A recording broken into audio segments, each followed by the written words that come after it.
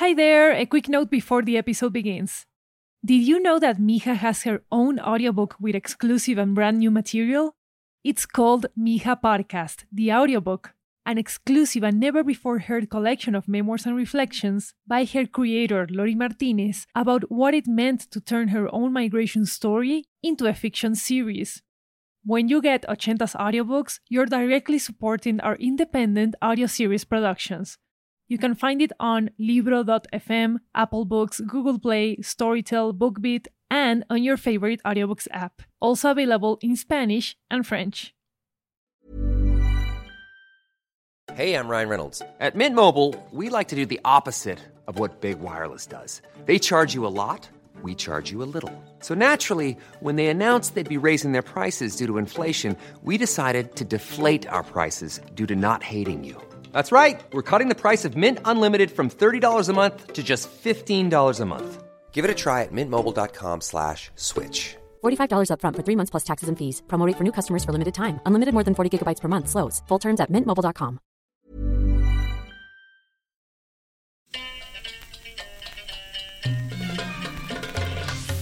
Hi, I'm Mija, or Binti in Arabic, and this podcast is about my family, those alive, those long gone, and those still dreaming. Here's what you need to know about Omar. He's very kind, he loves deeply, and music is his life. Omar is my brother, so here goes 10 minutes to tell his story.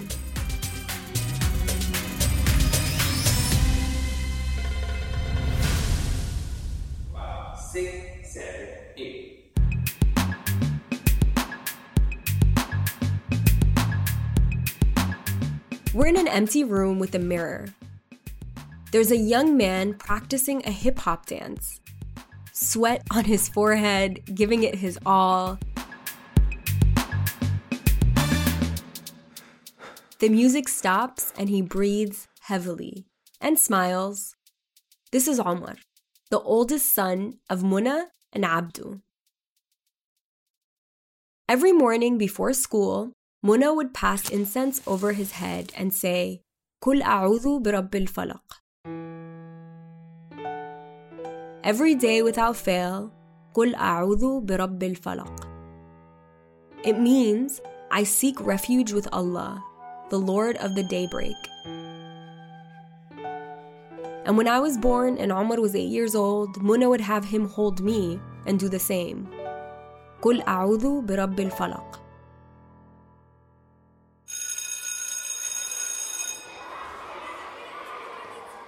Every day, after school, Omar would run to Abdu's shop and keep his father company. His favorite thing about it? The music.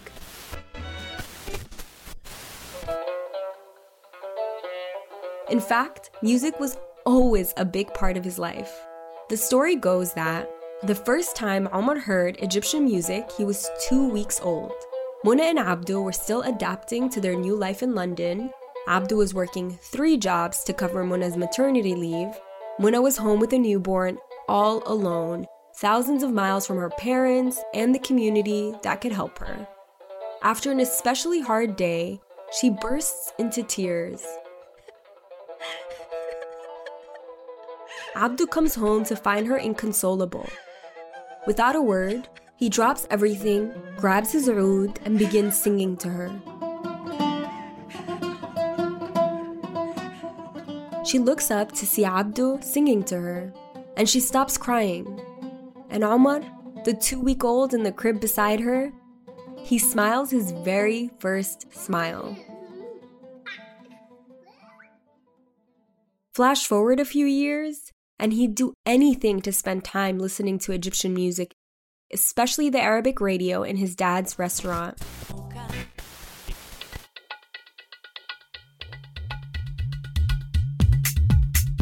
Anyway, now it's the early 2000s and Omar is obsessed with this music.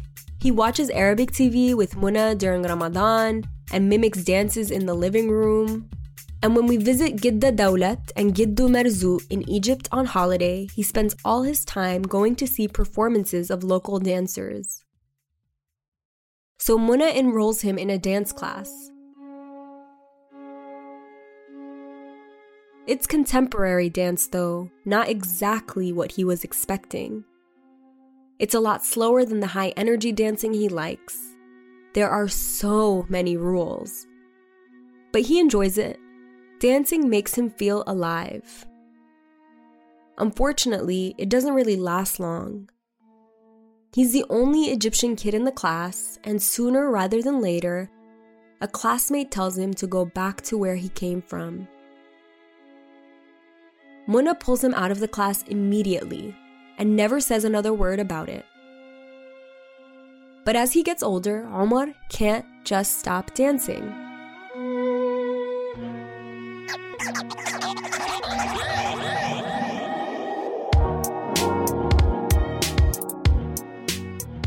After school, he starts to hang out around Covent Green, watching street performers dancing hip-hop.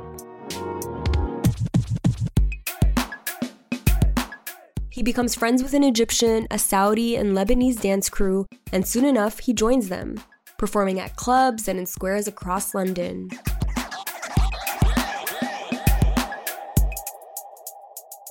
And at the same time, Abdu never liked this dancing hobby. He always worried Omar won't do serious work if he becomes a dancer. One day, on his way home from work, Abdu's attention is drawn to a kind of Arabic hip-hop beat playing in the street.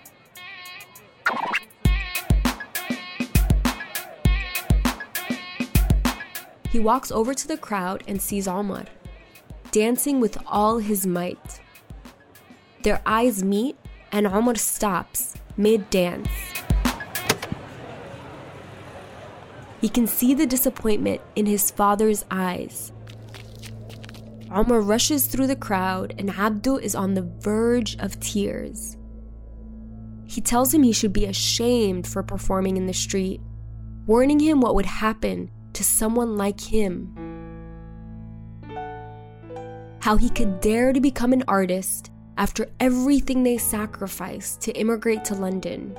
How he couldn't become a musician himself because it wouldn't feed his family. They parted ways that day and didn't speak again for a long, long time.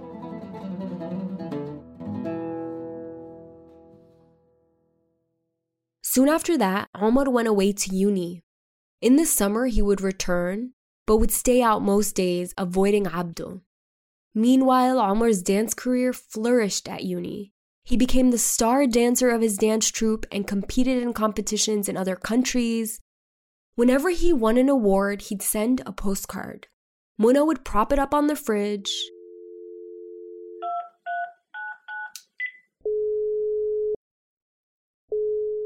But when he called, the only one he wouldn't talk to was Abdu.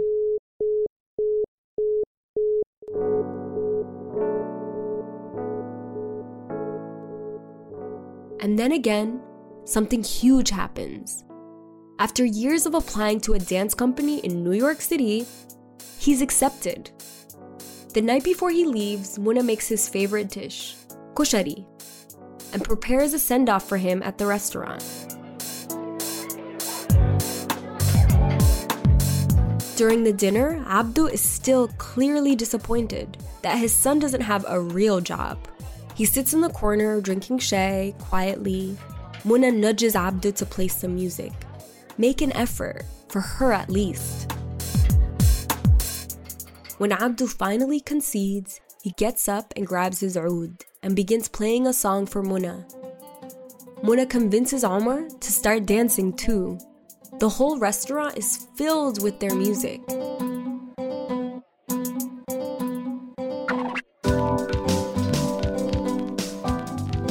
Abdu remembers his times performing in Egypt and is filled with excitement and joy in the moment.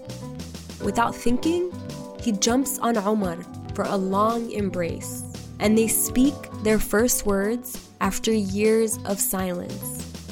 Wahashtini, I missed you.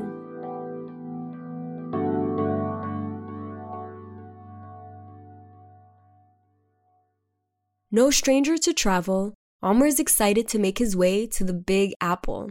He tells Muna that he's following in their footsteps, bringing Egypt even further west. At the door, she passes incense over his head one last time and says, Inshallah khair. Everything will be fine, God willing.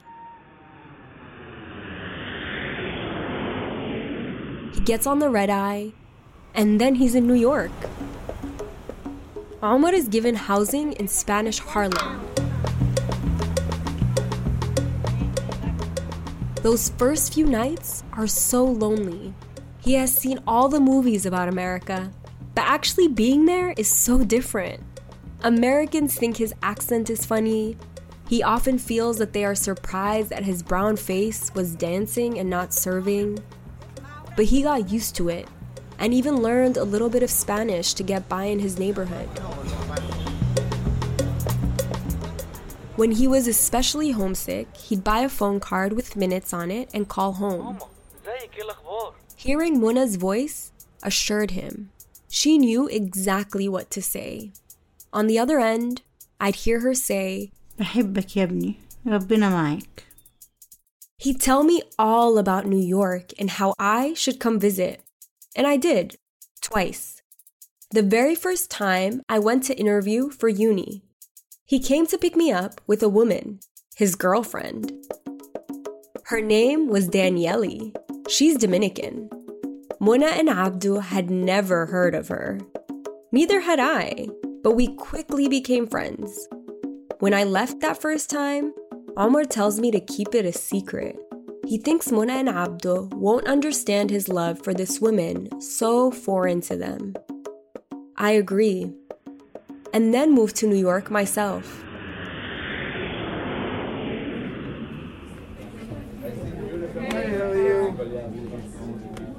One night at dinner with friends at a restaurant in Little Egypt, the Egyptian neighborhood where they now lived, Omar plays a song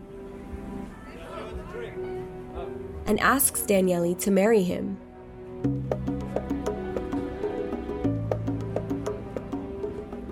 At this point, I tell him he has to tell them about her. So then the next time we all go back to Egypt, we're having dinner, and I shove Omar over the table to go ahead and tell him. He says in Arabic, "Dad, I'm in love." Abdu says nothing.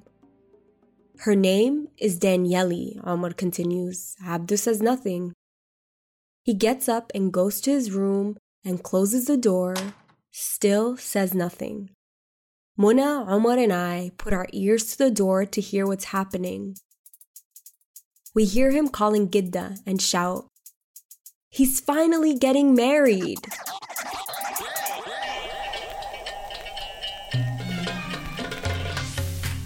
This podcast was produced by Studio Ochenta. Story by Rana Abdelhamid and Mona El-Boghdadi. Creative Director and Executive Producer Lori Martinez. Senior Fiction Producer Maru Lombardo. Assistant Producer Zeina Abuel Makarem. Associate Producers Rebecca Seidel and Fadi Samitoson. Original theme song by Gabriel Dalmaso. Sound editors Luis Raul Lopez Levi and Maru Lombardo. Special thanks to Sadia Asmat and Alia Moro who advised us on the Arab-Egyptian Londoner experience. In English, Miha was voiced by Rana Abdelhamid.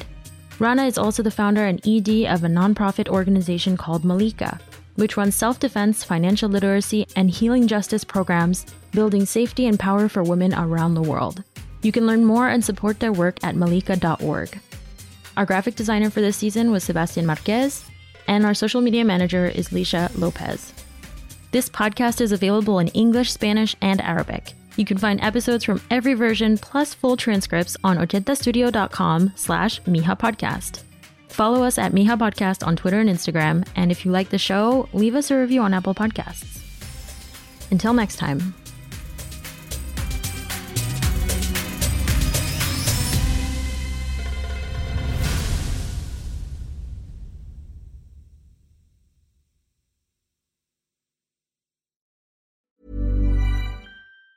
Ever catch yourself eating the same flavorless dinner 3 days in a row? Dreaming of something better? Well, HelloFresh is your guilt-free dream come true, baby. It's me, Keke Palmer. Let's wake up those taste buds with hot, juicy pecan-crusted chicken or garlic butter shrimp scampi. Hello Fresh. Stop dreaming of all the delicious possibilities and dig in at HelloFresh.com. Let's get this dinner party started.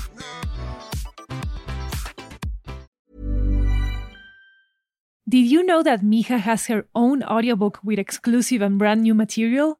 It's called Mija Podcast, the audiobook, an exclusive and never-before-heard collection of memoirs and reflections by her creator, Lori Martinez, about what it meant to turn her own migration story into a fiction series. When you get Ochenta's audiobooks, you're directly supporting our independent audio series productions. You can find it on Libro.fm, Apple Books, Google Play, Storytel, BookBeat, and on your favorite audiobooks app. Also available in Spanish and French.